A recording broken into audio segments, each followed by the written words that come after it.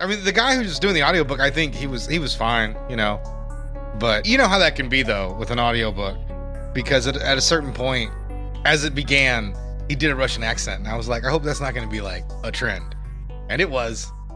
Like, really? Yeah. Oh, yeah. Every Russian character got themselves an accent. Oh, damn. Yeah. He went for it. He really went for it. And it was okay. It was okay. I don't really mind an accent sometimes for audiobook, but sometimes you'll hear it like, oh, man, he's really going for that Southern accent.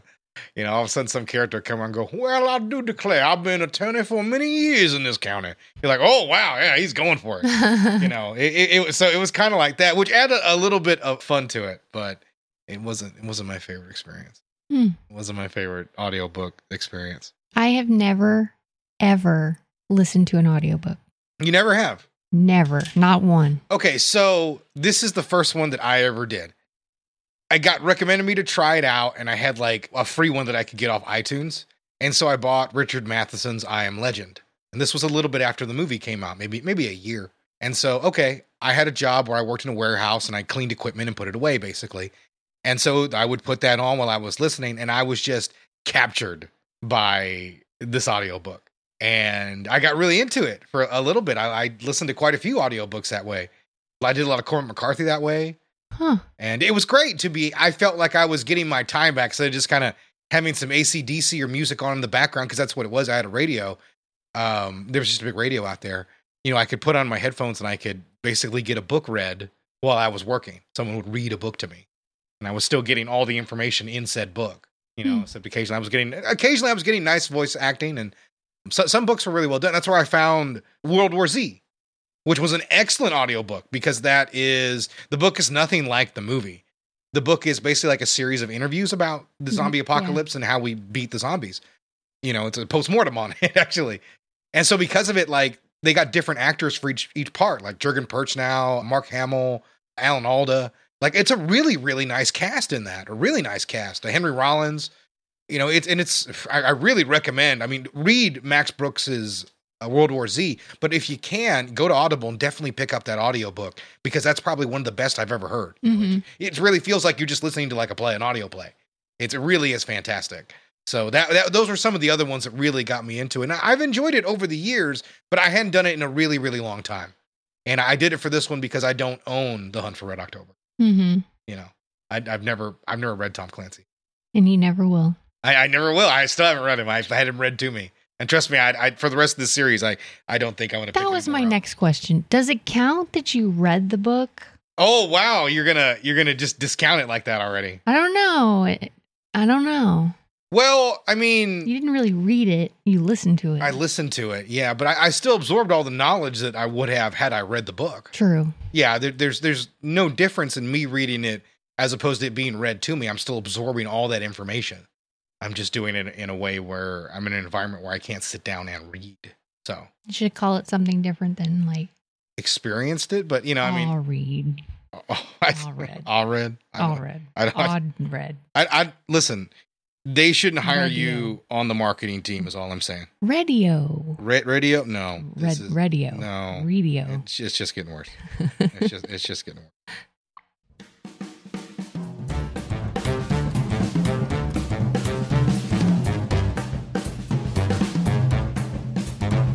Hello, everybody. I'm Pedro. And I'm Meredith. And this is Gritty Reboot, the grittiest show about reboots there's ever been. Why are you spitting things out right now? What is going on over there? Something got on my mouth. How did that happen? I don't know. It's like hair or something. Wow. All right. We're already off to a bad start on this show. Yeah. I give the intro. I check the recorder, make sure everything's good. I look up and you're like, bleh! Like, I don't know what's going on. So what are we doing this week? Do we have a new series we're doing? We're doing Tom Clancy. We are covering Tom Clancy, yes, but we're talking about Jack Ryan, to be more specific. Yeah. Yeah, we're doing a Jack Ryan series. Yeah, Jack Ryan. So let me ask you, what was your first experience of the character of Jack Ryan?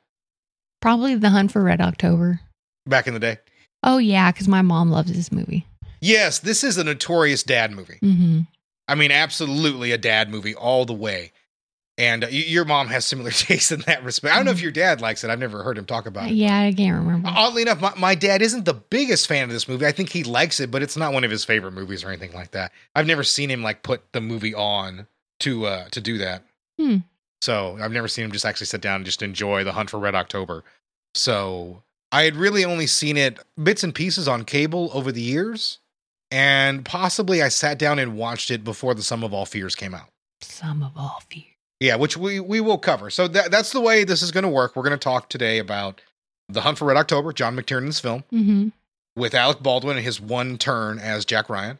And then we're going to cover Patriot Games. I keep getting those two movies confused. And after that, we're going to take a look at the next actor who is going to take on the part, and that's Ben Affleck in The Sum of All Fears. And after that, we will take a look at Chris Pine in the role in Jack Ryan's Shadow Recruit, I think is the name of that. Okay. And then we are going to take a quick look at the series with John Krasinski, simply titled Jack Ryan. We will not be watching every episode of the show, but we will have seen some of it. Unless we like it, then we'll watch it. Yeah. We're just starting that now because we're going to have we're not doing all that today. Today, we're most likely going to definitely cover. No, we're doing a 5-hour podcast. Yeah, that's it. Today, we're going to go 6 hours plus, baby. We don't need to eat. We don't need to pee. We're just going to talk Tom Clancy. Can you imagine how pissy I'll get after 5 hours of not eating? I think of that all the time. I listened to a podcast the other day, and it was like just under 3 hours. It was a political show. I couldn't make it. Yeah, and I was just like, oh my God, what a marathon kind of show. Yeah, I couldn't do that. Yeah, that seems to be insane to me. But then again, I know these guys who are like professional podcasters who will do like 4 a day. Yeah, they'll go from one show to the next. All right. Well, you want to get started on this submarine flick? I didn't mean to sound so. You didn't mean to, but you inevitably did. So, yes, in the year 1990, we were blessed with John McTiernan giving us The Hunt for Red October, starring Sam Neill, James Earl Jones, Scott Glenn, Alec Baldwin, Tim Curry, who I'm just sliding in there because I love him, and, of course, Sean fucking Connery. Who has been canceled. He's also dead. He's also dead. Yeah, he's also. Is he really? Yes, he's dead. Oh, yeah. Yeah, he's dead. Huh. He's like 115 years old. Submarine community. The most deadly submarine ever built. This thing could park a couple. So we already talked about the fact that we both saw this when we were kids at some point. And obviously, the thing about watching it when you're a kid is I don't have any idea about the political intrigue or anything like that in the story. Yeah, I thought it was pretty boring. Yeah, so I didn't get really a shit about anything about that element of it. So I was kind of excited to go and tear into this film as an this adult. time. Yeah, I was like, I'll get a lot more out of it. You know, it's not like I don't enjoy war movies or Cold War thrillers. So I thought there'll probably be a lot for me to like here. And I was a little disappointed, if I'm going to be perfectly honest. You're just an analyst. Really? Yeah, I thought this film was okay. Prove your theory correct. A lot of okay. I am not field person. You know. I'm only an analyst. You're perfect. So. Expendable. Yeah. How did you feel about it? Well, I was bored then, and I was pretty much bored now. Uh-huh. You've been bored for days, basically. Yeah, actually, I did enjoy Patriot Games. Oh, you enjoyed Patriot Games? Yeah. Okay. That's kind of a movie up my alley where you've got a guy that's, protecting somebody and is kind of a badass. And yeah. Like, I love That's a Jack Ryan movie. Though. Yeah. That's the difference. This is not, I mean, yes, Jack Ryan is in this movie, but it's not really a Jack Ryan movie. No. Like I said, we talked about it a little bit at the top of the show. I don't know how much I cut out of there, but I did have a chance to listen to a good portion of the audiobook. And Tom Clancy's novel has the same problem I think this movie does, is there's no real protagonist. You have basically like two of them. And that makes the narrative a bit unfocused. I know the book kind of descends into a lot of descriptions of machinery and how it works and its intricacies, which is fine if you're really into that kind of stuff, but I'm not really a military nerd, so that kind of fell flat for me, and I think the story did a bit too because of that issue. I think I might have enjoyed the movie maybe a little bit more than I did the book. I may not be a Tom Clancy fan. That might be what I've learned. I might enjoy Rainbow Six, but maybe not his books. Yeah, I've never read any of Tom Clancy's books, and I'm kind of glad I didn't, because he sounds pretty boring to me. Yeah, I've easily managed to avoid all of his books. Well, all right. Let's get started on this here movie. Well, you just going pure hick. Nothing you are about to see ever happened. That's how the movie starts. Yeah. So the movie does start with this little intro. Little blurb. Yeah, it kind of talks about this is like a real spy thing that possibly happened. Wink. Yeah, but didn't.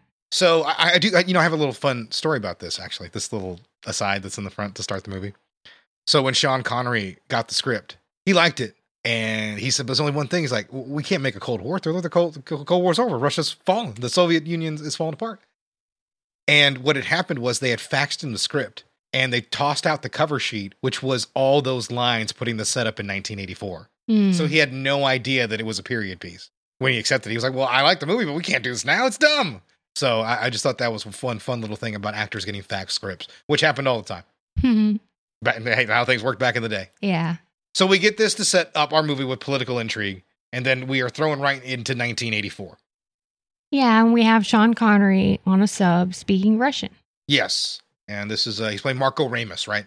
Yes, Ramius. He is in command of the Red October, which is the best of the best Typhoon-class Russian sub. Yes. Subservient little bitch. And I actually looked up what all of them mean. Oh, yeah? So I did look up what all of them mean. And the Typhoon class sub is a nuclear-powered ballistic missile submarine. So that's what separates it apart. Yes.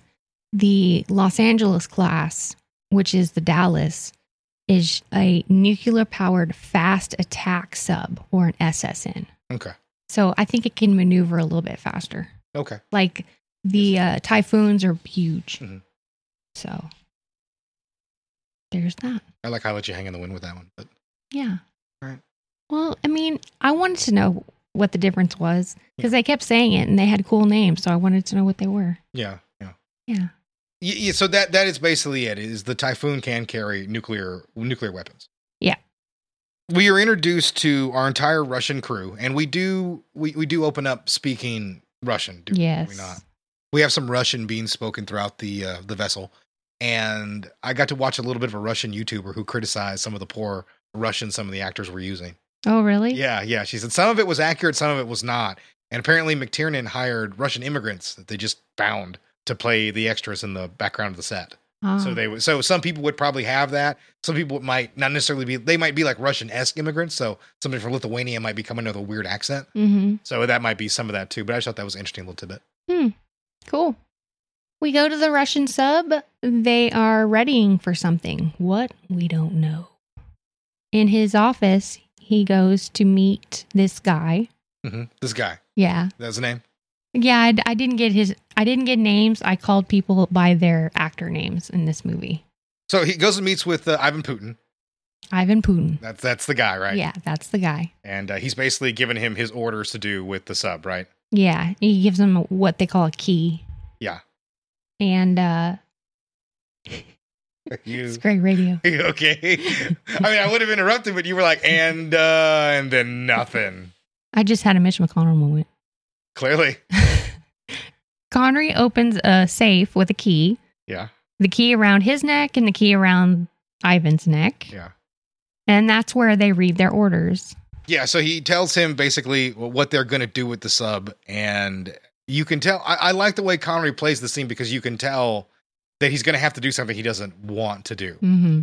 And I like that. Yeah, I forget how good of an actor Sean Connery really can be. And he really is good at this scene. Like, there's almost a look of regret when he's like, so that's how it is? Like, yeah, okay.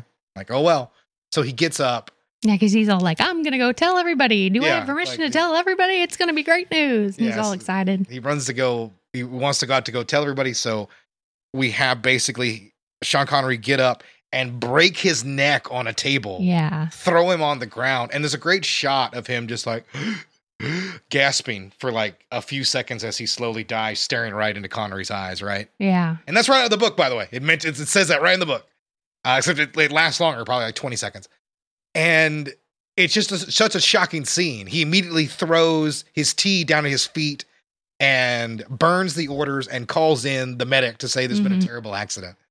And he plays it up like, oh, God, I tried to, I couldn't save him. So we know automatically there's some very weird things that are going on. Yeah. An incredibly strange situation is occurring on this submarine. So let me ask you, with this being said, who in the blue fuck is Jack Ryan? Well, I didn't know who Jack Ryan was through the whole movie. Yeah, at a certain point, I was like, and yeah, there's Jack Ryan. And then you're like, you mean John? I was like, no, there's no John. And then when we were watching, my favorite is, this is inside baseball on how we watch the movies. We were watching Patriot games the next day, and I talked about Jack Ryan, and then you had to lean over like, who is Jack Ryan in the other movie? Like Alec Baldwin. I was like, oh my God. Yeah, like I had a hard time following the characters in this movie. There are so many. Yeah, there are a lot of characters. I mean, it's a dense book. I mean, Yeah. and it's, there's a lot of people that It's are in a it. dense script. Yeah, there's a lot of plot elements moving really Yeah. along in the screenplay if you really think about it. Yeah, absolutely. Because we already get our first element of the other subterfuge that is in this movie. There is a mole inside the ship, right? Mm-hmm. And that's going to be a plot line that occurs throughout the film. We haven't gotten there yet, but the only reason I want to mention is it's not until I listened to the commentary track that I realized that they linger on a shot of the chef. Oh, really? Yeah, he's like in that room for some reason, and they linger on him for just a moment for no reason except for the fact that if you watch the movie, you know why. Huh. But I thought that was interesting. Like McTiernan throws a few breadcrumbs. He's having McTiernan's having some fun here, even though I don't think this is his best movie by a long shot. No. Yeah. I think he does a fantastic job directing things inside a submarine. I was just about to say that. Like, he has a great there's a sense of where direction in the movie where you know where things are. You can tell the difference between each submarine. Yeah, each submarine's color coded. Let's talk about Jan de Bont for a minute. That's a great decision that he made. Yeah, I had that in mind. Yeah, the October is red, going against type, because the Dallas is red. The red October is blue. Blue, yeah. The green is the other Russian ship. Russian sub, and red is for the Dallas. Yeah, and it's not overdone, but any shot, you can tell what submarine you're in. And that's key. Yeah. Because this movie is much clearer. I did mention the book really jumps back and forth between submarine, and character to character very easily. This movie's a little more focused than that, thankfully. And even with that nice little bit of color coding really helps out a ton, to be perfectly honest. So I'm very glad. And shooting in small quarters. And you can lose the direction of the... Yeah, McTiernan's signature camera movement is still alive and well, really, in these He's still tight really spaces. talented. Yeah. He really does show off a lot of his directing skill, and what really is a movie about a lot of people sitting around talking, and some maybe some janky submarine action. Alec Baldwin, we have a shot of Alec Baldwin or Jack Ryan showing a submaker some pics of a submarine. And then we jump to Tim Curry and his crew coming into kind of a mini investigation, or at least going through protocol on what happens when a dead body occurs. Yeah, this is a nice interaction between Tim Curry and Connery. They play off each other real well. Curry's really good in this, by the way. McTiernan had nothing but great things to say about him on that commentary track. Like every time he shows up, he just had a positive thing to say about Curry. And I do like the line here. I won't forget your notes when I write my report or something like that. I'll try to forget them. And, he kind of threatening him for doing his job and trying to do the right thing. I do like that. There's a bit of an interesting moment between these characters here. I do want to mention one thing we did skip over, the introduction of James Earl Jones. Oh, yeah. Yeah, we did need to... I did completely skip him over. In my notes. Yeah, we did skip over. We get introduced to Jack Ryan, and he is married to Beverly Crusher. They're going to go on the Enterprise together to discover new worlds. But no, she's playing his wife. He has a daughter as well that we can see. We see he's a family man. We see he's well-read. That's the opening shot. It's like the camera moves all through his office, and we see all these books that he's torn through. So we know a lot about the character visually before we even get to him. And then he goes to the CIA, and he meets James Greer, and that is James Earl Jones. Mm-hmm. And a little bit of an issue back in the day. Apparently, it was a bit of a controversy to hire a black man to be the admiral of the Navy or whatever. Oh, really? Yeah, I didn't realize that till I watched one of the behind-the-scenes things that they were talking about it. So, James Earl Jones is great here. He does one of the few actors who carries over into the next movies as well, or the next version with Harrison Ford. But I did want to mention that he shows up. He is an important character early on. Tim Curry and his crew kind of believe Connery, but Curry is still a little suspicious about what's going on with the dead guy. Yeah. And then you notice in the movie that they stop speaking Russian. Yeah, there's a nice shot early on in the film that I really like, and it's with Ivan. He's speaking in Russian. The actors are sort of carrying it on, and it zooms into his mouth. And then all of a sudden, one Russian word, the next one comes out English, and then the camera zooms out from his mouth. Mm-hmm. this is a technique that McTiernan ripped off from a French movie that I can't remember. I'll splice in the trailer and me saying what it is right here when I edit. But I like that move. I really do. Some people might think it's a little bit cheesy, but I do like that you have a noticeable way that you say you're transitioning from one language to another. I don't like it. You don't like it? I don't like it at all. I think they either should have committed to one or the other. I can understand that to some extent. To me, I would have just gone with English and just let it go, with that. Yeah, exactly. It doesn't bother me. Like one of my favorite movies is Amadeus, and that's shot entirely. It's a great movie. It's shot entirely in English with American accents. Only characters who aren't German have other accents, which I do think works here. Honestly, I can understand your issue with it, but I do like how it's done because everybody is British on the ship except for Sean Connery's character, and that's fine because Ramius is Lithuanian. So he's not Russian. So his accent would be different. Oh, okay. So that's the way I always looked at it. Everybody else would have a Russian accent, British in this movie. And since he's Lithuanian, his would be Scottish. Very close to British, but not quite, right? Yeah. So that's the way I looked at it. I thought to me that checked out in the logic that the movie has for accents. Very well. Which is strange. I thought about it a little bit. Yeah, apparently. Yeah, I thought about it a little bit. Well, when you do this sort of thing, I just sort of naturally pondered about it. We do have a podcast. I don't know if you noticed. Yeah. Do we? Do we? What are we doing? Do we really have a podcast? Are you? Am I the podcast? Am I? So what happens next? Okay. They stop speaking Russian.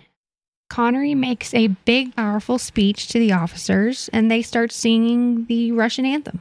Yeah. These guys were like singing earlier and they sounded all off key. And now that Connery gives this speech, which is really good, by the way, it's a great speech. Yeah. It's much better than what's in the book. And he gives this impassioned speech and they all sing eloquently together like a perfect choir. I like it. It's a fun scene. Yeah, but they give their position away, right? They do. Yeah, because they have these things called what are they called on the submarines? The caterpillar drive? Yeah, the caterpillar drive that make them really quiet. Yeah. They're quiet, but the Russians are all singing. So they kind of give their position away. The guys on the Los Angeles class sub is right behind them. And they can hear kind of subtle singing. Yeah.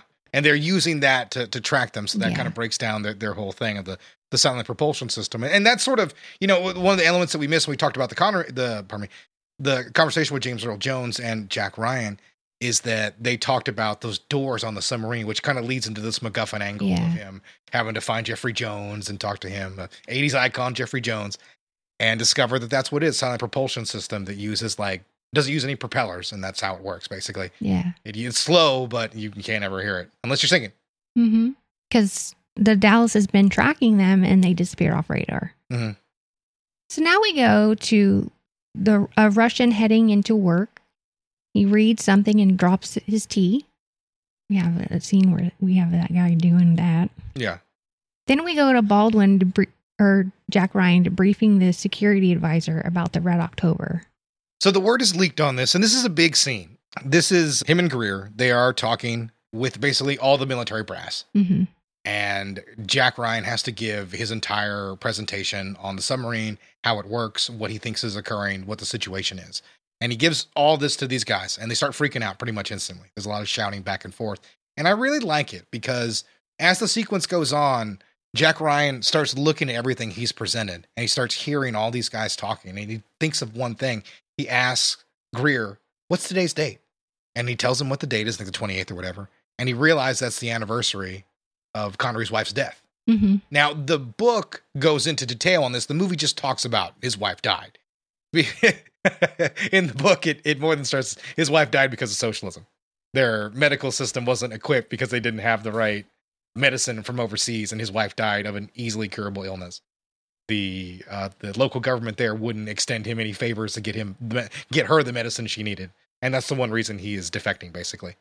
Oh, okay. The movie doesn't cover this at all, but I just wanted to mention it. That's good to know. That's another element of it right there. Jack Ryan is able to deduce that he is not coming here to launch a nuclear strike in the United States. He's coming to defect. Yeah. And he presents this theory, which just quiets the room, which I love. And he continues with it. And basically, the head of the FBI throws everybody out and says, all right, listen, you are now going to head in there and you're going to see if that's the case. And that's what throws us right into the middle of the second act. Yeah, and then we have the Russians talking about sinking the boat. sinking the sub, the Red October, because everybody's already kind of heard back what the captain's up to, at least the Russian side. Yeah, they've been ordered to sink the Red October. Okay. Meaning they have a rogue captain on their hands. Yeah. So this is an issue that's going to keep developing throughout the movie. All the officers are arguing and worried about a mutiny. Connery lets them know about, because they're all at dinner. Yeah. All the officers are at dinner. And that lets them know about his plans, and he thinks he has an advantage. And they're all kind of like, no. Yeah. They're not really feeling it. Yeah, no, but he really does try to sell to his officers, his whole idea. Mm-hmm. That he really believes that the United States will be welcoming. Yeah, that he's going to go to live in Montana. And Yeah, I know he's able to sell some of the guys, but not some of them are a little cautious, but he does manage to convince a good amount of them. Mm-hmm. So he does have their respect, but the crew does not know. No. The crew does not know. They've never been told. Yeah, the officers do know. So yeah.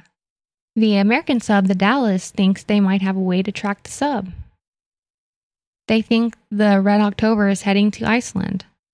Yeah, they're using a different kind of I forget what it is, some acoustic thing that the submarine is giving off is what they're going to use to track it, right? He's trying something very different to try to get a hold of this slippery thing. Yeah, it's a kind of it's kind of a hard deal to do, but they decide to do it anyways and give it a try. Ramius is routing the big ass sub around a sliver of a hairpin turn. Yeah. So they get themselves into tight quarters to try to avoid the what's it called? Yeah, they go through like a little canyon. The Konovalov, that's the other Russian ship. Mm-hmm. So they're trying to avoid that, and they're going through all these canyons, and they damage the propulsion system. Mm-hmm. And so they're not going to be able to move silently, basically, once they come out of there. Yeah, because the caterpillar, like we discussed earlier, that's what makes them quiet in the water, and it's gone out, so they're kind of fucked. Yeah.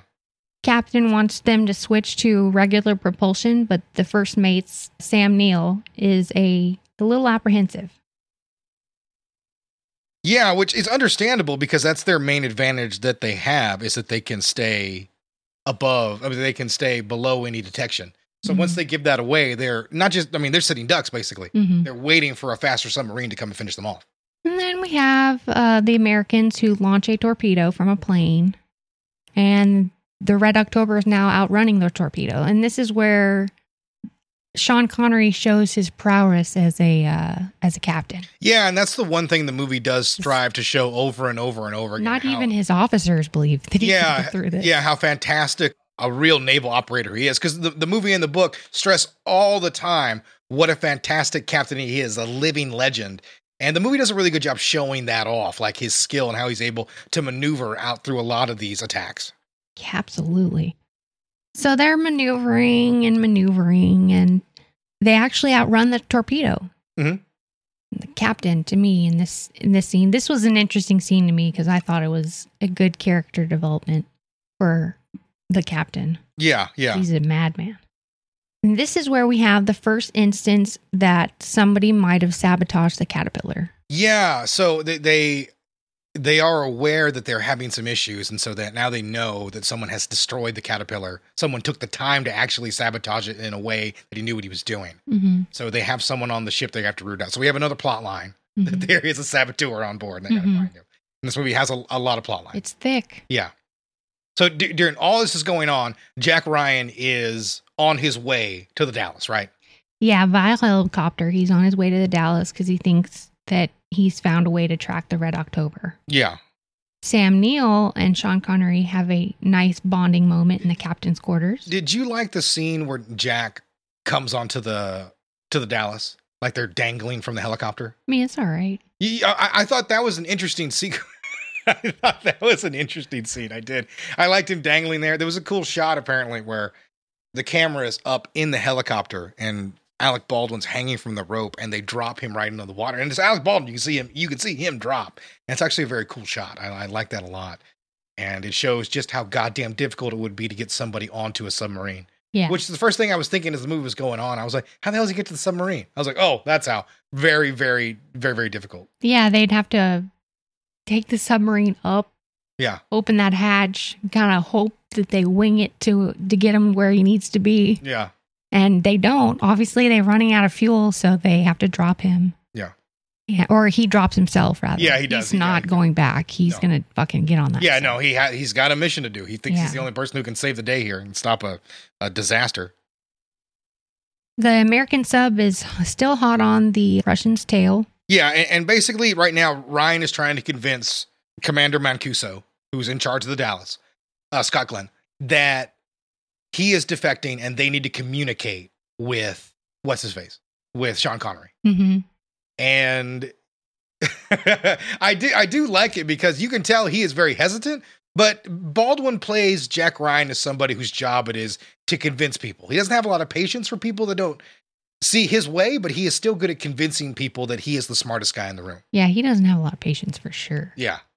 Yeah, so they're talking about that, and the other captain of the Dallas is thinking, well, they might bomb the U.S. coast. What about that? Because they're headed towards Iceland, but who's to say that they're not going to bomb the U.S. in some way? Yeah. But, Jack Ryan does a pretty good job of convincing them. Yeah, and that's basically it. Like, there's a line that comes up a little bit later on. You're willing to bet your life on that? And that's basically where Jack Ryan is. He's like, yeah, I truly believe he's defecting. I 100% believe that. So what do? They get right behind the Red October to make their presence known. Mm-hmm. And because every once in a while there's a maneuver where the captain will turn around to see if anybody's behind him. Yeah. They do that periodically to check.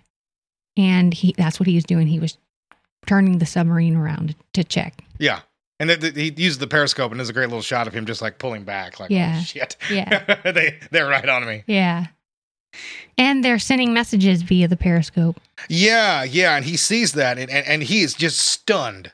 Sean Connery does a great job showing, like, son of a bitch, they guessed what I was trying to do. Like, and that's the only thing he was worried about was an American cowboy coming in and shooting him right out of the water. Mm-hmm. Because, just as a hothead trying to make a name for himself when he was trying to defect. So he is a little elated that this is starting to come together. Yeah, like everything's actually working out for him. Yeah, everything's coming up Ramus. Ramius. I said that. Whatever, dude. And somebody sabotages the Red October again. Yeah, the Red October is starting to get into shit shape here. And they are forced to evacuate because a bunch of nuclear whatever is leaking into the sub. So this is a fantastic excuse to get the entire crew out of the boat. Yeah. Out of the submarine and onto the top. They say the captains decide to scuttle the ship, which I have no idea what that means. See, the movie needed more time to describe more boat terms. Yeah. Do you even know what that means? They're going to sink it. Oh, okay. Yeah, they're going to sink it. Okay. They board the Russian sub where the officers are, where they're going to talk. Yeah, who's they? Oh, I'm sorry. Yeah, who's they? The Americans. People haven't seen the movie. Yeah. So Jack Ryan and our heroes, they head over to talk to the Russian crew. And we have a nice little scene here. Now, I know you might hate it because we go back to Russian for just a little bit. Mm-hmm. We have like 4 or 5 lines in Russian. Mm-hmm. Alec Baldwin does a great job with his Russian lines and a fantastic Russian accent. Better than some of the other British actors who did Russian accents. But we do have a little bit more of that. Also, fun fact, Alec Baldwin still remembered those lines 20 years later. Yeah, they asked him about that movie, and he was still able to remember his lines. Apparently, Baldwin never forgets lines. Ever. Yeah. Wow. Yeah. Cool. Meanwhile, another Russian sub is firing at the Red October. So they got a maneuver. Yeah, so that's the Konovalov, and this is, of course, led by Loganov. That's Ramius's protege. I don't know if the film covers that, but that is mentioned in the book. I think it does. I believe it is mentioned in both. But yeah, he's very much gunning to take the Red October out of the sea. Yeah. He's a little undeveloped in the movie, I think. Sam Neill dies. Yeah. So the saboteur ambushes the Americans when they come in and start shooting, and he only hits Sam Neill. Mm-hmm. So he dies there as Sean Connery cradles him, and he says, "I wanted to see Montana," and then dies. Mm-hmm. It's a nice little scene.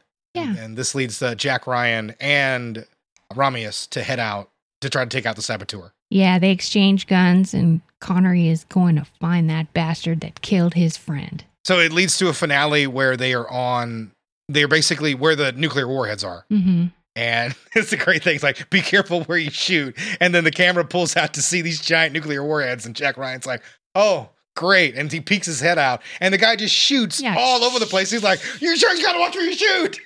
It's a nice little funny moment in the movie.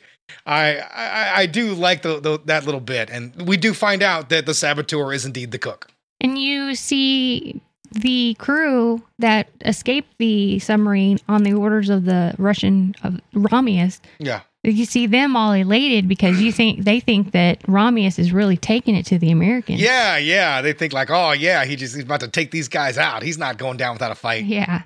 And Baldwin kills the culprit. We find out who it is. It's the cook. Yeah, and he has like the wires to like blow the nuclear material right there. And he's holding them apart. And it's a really well done scene. You can see the look on Baldwin's face. Like, he just knows, like, fuck, I got to kill this guy in cold blood. Like, he wanted to talk his way out of this, but he doesn't have that option. Yeah. He takes a deep breath and shoots 4 or 5 times, takes him out. Yeah. And that ends our threat. The Red October is eventually destroyed, or so the story goes. Yeah, no, we have another fantastic sequence here where Alec Baldwin has to... Basically, the crews come together to pilot the Red October, to get it away from danger. And of course, the Russian sub is right on its ass, and it fires one more torpedo. The Dallas is able to distract one and destroy it with its some of its defenses, but the other one's headed right at it. And they pull an amazing maneuver out, basically to loop around and to hit the Russian sub with its own missile. Yeah. There's this whole series of like ways to avoid torpedoes, and they finally finish off the Russian sub. In a pretty clever way, I think. Yeah. I very much, I enjoyed it. Yeah, I thought the finale was pretty good. Yeah. They hit the submarine in a river. Which I really like. That's a really smart way to hide a submarine. The last place you'd ever look for it. And then the last scene is Connery and Baldwin just talking about fishing when they were kids. Yeah, they're able to connect on that one little moment. So, yeah, that is the hunt for Red October. I wasn't as enamored with the film as I thought I was going to be as an adult. I can admire the craftsmanship in it. I think it's a solid screenplay, but it does land a bit hollow for me. And a lot of the things that I had a problem with were things I had a problem with in the original novel as well. So I think that's something to be said about it, even though it is punctuated by a lot of strong performances and fantastic camera work and lighting. I'll probably never watch this movie again. I feel the same way. I probably will never watch this again. This might be, a movie for my dad, but I didn't really dig it. However, I will watch Patriot Games again. I probably won't watch that again either. I mean, those movies are so old, they're never going to be on cable anymore. So it's never going to come up. You have to actually seek them out. Yeah, so. And not that we have cable or anything like that. I'm just saying, like, you would just stumble onto movies on cable sometimes. That's just how shit worked, and you would watch what was on. We don't have it, so it doesn't matter. Some fun facts for you. Sean Connery spent time underway aboard the USS Puffer, preparing for his role. He was given commander status and allowed to give commands while underway, with the captain right beside him. Ooh. Fancy. That's Connery. We all know that he liked to do shit like that. Yeah. After the release of the novel, some members of Congress contacted the CIA demanding to know why the Russians had invented the Caterpillar drive before the U.S. Navy did. Although the result of good research, the Caterpillar drive is fiction. I do like that it did fool some people. I like when any of that sort of stuff occurs. One of my favorite stories that's something similar is with Die Hard 3. The writer of that one got a call from the FBI because apparently his plan about how to break into the banks would 100% have worked. Yeah. Yeah, so they want to know how the hell he figured that out. And he was like, I'm just guessing. Shit, please don't arrest me. So Connery's notoriously had issues with every director he's ever worked with. What? Yeah. And McTiernan he's not put outside of that whole thing. Yeah. Now, I do want to mention, I listened to the commentary track, and he was incredibly complimentary of Sean Connery the entire time. He was professional. Yes, professional and a class act. So even though he is in movie jail. $20,000 was spent on Sean Connery's toupee due to reshoots after he tried to pass off a ponytail-style haircut on the first day of shooting. Several years later, McTiernan, in an interview with Sight and Sound magazine, said that he was fucking livid with Connery. He tried to go over his head due to his clout with the studio. It seemed Connery was going to get his way until the second day shoots when the DP started laughing, remarking Connery's ponytail looked like a limp swinging dick. This soon became a meme among the crew. Connery was so upset at the mockery, he relented. Yeah, this was the first time he'd worn a toupee in some time. And that's a very cool story. That's the kind of things I wish I'd have gotten in the boring commentary track I listened to. Yeah. Instead of just, McTiernan saying it was hot that day. But there was a lot of animosity on set. And that's, like I said, not a surprise. We were talking about The League of Extraordinary Gentlemen earlier, where Sean Connery drove that director insane and drove him away from the business. They both never made a movie again. Even though Michael Bay and him apparently got along. So take that as you will. So, what do I know? It's whatever. Either way, it doesn't appear to affect the final product. Connery gives a very nice performance. And like I said, the movie is well directed. Yeah. So, yeah, be that as it may, like I said, I don't really give the movie a recommendation. Like I said, I think it's well made, but I think there's other spy thrillers you could watch and probably get a little bit more enjoyment out of. That may be sacrilege for a lot of people to hear me say, and maybe Jack Ryan's just not going to be for me. Maybe this might be the one thing where we're just like, whatever. But, I mean, we clearly, like I said, we watched the film. I did a real deep dive into it, and it just rang a little hollow for me at the end of the day. Yeah. I was bored by it. Yeah, I would say if we're going to give a numerical score, 5. I give it a 6. 6, okay. Yeah, because I like McTiernan. There was a lot to do in this movie. He does the best that he could do with it, so I don't hate the man. All right, you ready for the reviews? Yeah, let's get to the reviews. All right, The Hunt for Red October, 4.6 user review, 88% on Rotten Tomatoes, and a 7.5 IMDb score. And then I have a 1-star review for you called Totally Implausible. Totally implausible. Lay it on me. I can't believe that there is only one negative comment for this film. Anyone with a deeper knowledge of the subject will point out to you that the movie is greatly flawed and at times hilarious at its portrayal of Russians. For example, singing the Soviet national anthem on a sub is pure Hollywood. The political officer is not the second in command. The crew would not be so quick to cooperate with the captain. Plus, if you knew some real history, you'd know that something like this happened in 1975 only with a ship and the captain wound up being shot by a firing squad. The guy wishing to live in Montana is simply ridiculous. Next, we get the numerous technical problems, like there is no way a sub could do a turn in several seconds. Have you any idea how big these things are? It would take several seconds just to start its propellers rolling. I won't even get into the caterpillar drive's ridiculousness. Let's just say that even if it did exist, it would not be any quieter than the propeller. Finally, for a movie that seems to aim for accuracy, the Russian pronunciation in it are simply horrible. Yeah, apparently so. I know it might not matter much to most of you, but they should have at least tried to make it believable. This could go on forever, but I'll spare you. If you want a good, believable sub-movie, watch Das Boot. Yeah, no, you should watch Das Boot. That's a great movie. Das Boot's my favorite submarine movie of all time. That guy really didn't like the movie and got really bogged down in a bunch of details. And it sounded like Tom Clancy went into a lot of detail to explain. You read the book. The caterpillar drive. Yeah. And why that would work. Apparently it's about the heat that the propeller makes. Mm. And that makes the bubble, and it makes a lot of noise you could easily track. Caterpillar system would not do that. So while it would make noise, it's not necessarily something a submarine can track. Because they're only designed to do certain things. They're actually not very good at tracking things while they're moving, so they have to be stopped and waiting to try to catch it. So these are the advantages I got from going through Tom Clancy's very long explanations of the tech. I'm sorry you had to read them. So there you go. Hey, it is what it is. Apparently I didn't even read it. You listened to it. It doesn't even count. It doesn't even count. Well, with that being said, we have ourselves a good show. And, next week we're going to tackle he was alive. In 1990, Roger Ebert was alive and well. And of course, he reviewed this movie. Did he like it? What do you think he liked it? I think critics really, really dug this movie. Yeah, I guess. Yeah, I think critics at the time really dug this movie. So, no written review today. I actually have Mr. Ebert along with Gene Siskel reviewing The Hunt for Red October. Our first movie is The Hunt for Red October, and this is a slick, intelligent, well-constructed movie version of the best-selling novel by Tom Clancy. Set in the Cold War year of 1984, it tells the story of a renegade Soviet submarine skipper, played by Sean Connery, who devises a scheme to defect to the United States and bring the latest Soviet submarine right along with him.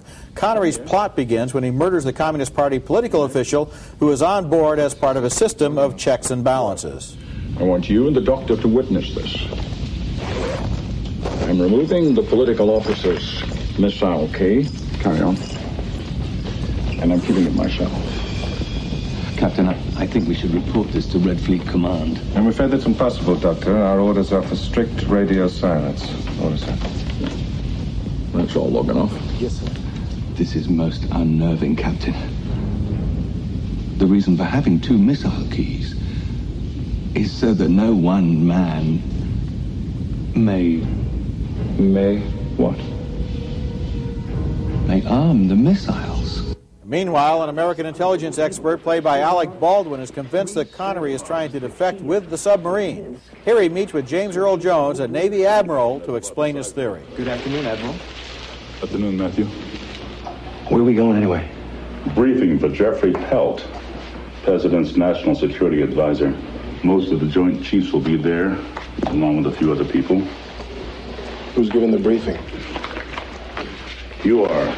Beneath the sea in the submarine Red October, Connery justifies his plan to the men he trusts. You had to make a political statement.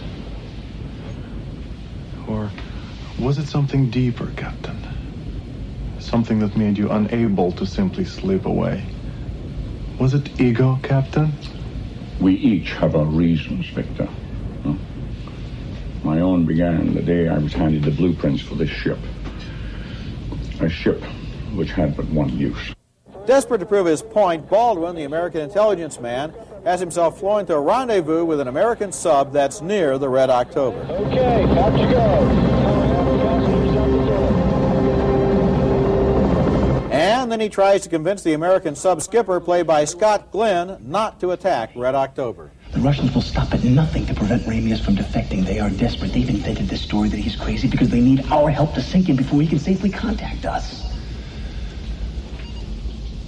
Weapons control, I want full safeties. We're so close, I don't want those fish coming back at us. Full safety, aye, sir. Captain, I know this man. In movies like this, where you have a lot of different cast members, a little typecasting helps out a lot. And the performances of Connery, Baldwin, and Glenn provide a strong center to the film. What's also a little surprising is how easy the plot is to follow. If you've read Tom Clancy's book, as I have, you may remember what a complex plot it had. In the movie, everything is clear as crystal, and that helps the suspense a lot. There's one strange contradiction about the movie, though. They've done a great job of reproducing the insides of submarines in this movie. They look absolutely authentic, to me anyway, having never been in a submarine. But the underwater shots of the outsides of the subs are sort of murky and disappointing. I don't know, maybe nuclear submarines just plain look like big, bloated, gray whales, and there's nothing you can do to make them look sexier. Have you been on the outside of a submarine? Actually, down at the Museum of Science and Industry, but that was a German U-2 boat from World War II, so I'm not exactly up to date. I think they probably got both parts right. I think that the insides of the submarine, all that stuff, this is a good how-to movie. I think we learn how people operate on a submarine. At the same time, I think that what's interesting is we also learn how the intelligence community works, particularly in the United States. There's a great political meeting with all the admirals, the Joint Chiefs, and a political operative for the president, and it's very well done. And we think we're on the inside, which is the appeal, I understand, of Clancy's books. The other thing that I think is really distinctive about the film is the performance by Alec Baldwin. This is sort of a star-making role. He is not a superhero. He doesn't play it that way. He plays it as a guy who's simply very, very smart and careful and methodical, and he isn't boring while doing that. And I thought that was really the strength of the film. It was good casting, and it was interesting for that particular role that it was a relatively new face. We've seen him before, but a lot of people don't know who he is. Yes, in other words, if it were a familiar face, for example, if you put Connery in that role, you'd say, well, there's not going to be any problem here, because he'll obviously solve what needs to be solved. So it has this in common with the book. It's a smart thriller. In other words, it congratulates you for being smart enough to be able to figure out all the stuff that's going on here, and it's fun on that level. A lot of extra information. So they liked it a lot more than we did, apparently. Yeah. They were kind of enamored with it, but that was the general critical consensus at the time. Critics really loved this movie. Made like $200 million, which is a ton of money back then. It's a man film. Yeah, it's very much so. A man's movie. A man. And how did you feel about Alec Baldwin as Jack Ryan? I think he's really good here, but Ford is better. Well, the thing about this, Jack Ryan he is a protagonist. He's not necessarily the protagonist of the movie. And I think if he was a little bit more hands-on and action-heavy with the role, then maybe that could have been something sort of sink your teeth into. But it's not really here in this movie, even if I do like his performance. But it doesn't matter. We'll never get to see him do more. We're going to find out at the end of this which Jack Ryan truly is the best. And that's right. So next week, we're going to be taking a look at probably both Harrison Ford movies, Patriot Games and Clear and Present Danger. Yeah. Both directed by Noyce. Philip Noyce. Spoiler, we did kind of like that one. Yeah. We haven't watched Clear and Present Danger yet. We'll probably watch that right when we're done here. But I think it's going to be a fun series. I think this one didn't really land with us, but maybe we're just not submarine kind of people. Maybe this one just didn't work for us. So we're going to try that. So next week, I hope you come back for us. Meredith, what are your socials? I don't have any. That's right. Fuck social media. Fuck social media like Russian submarines. But if you do need to get a hold of us, you can email us at grittyRebootcast@gmail.com. That's the easy way to get a hold of us. But the quickest way would be to simply look for Gritty Reboot at Instagram and at TikTok, and we'll answer any question you might have there. So, okay. All right, guys. Well, that's it. We will see you next week for part 2 of the Jack Ryan installment. All right. Bye, guys. See ya.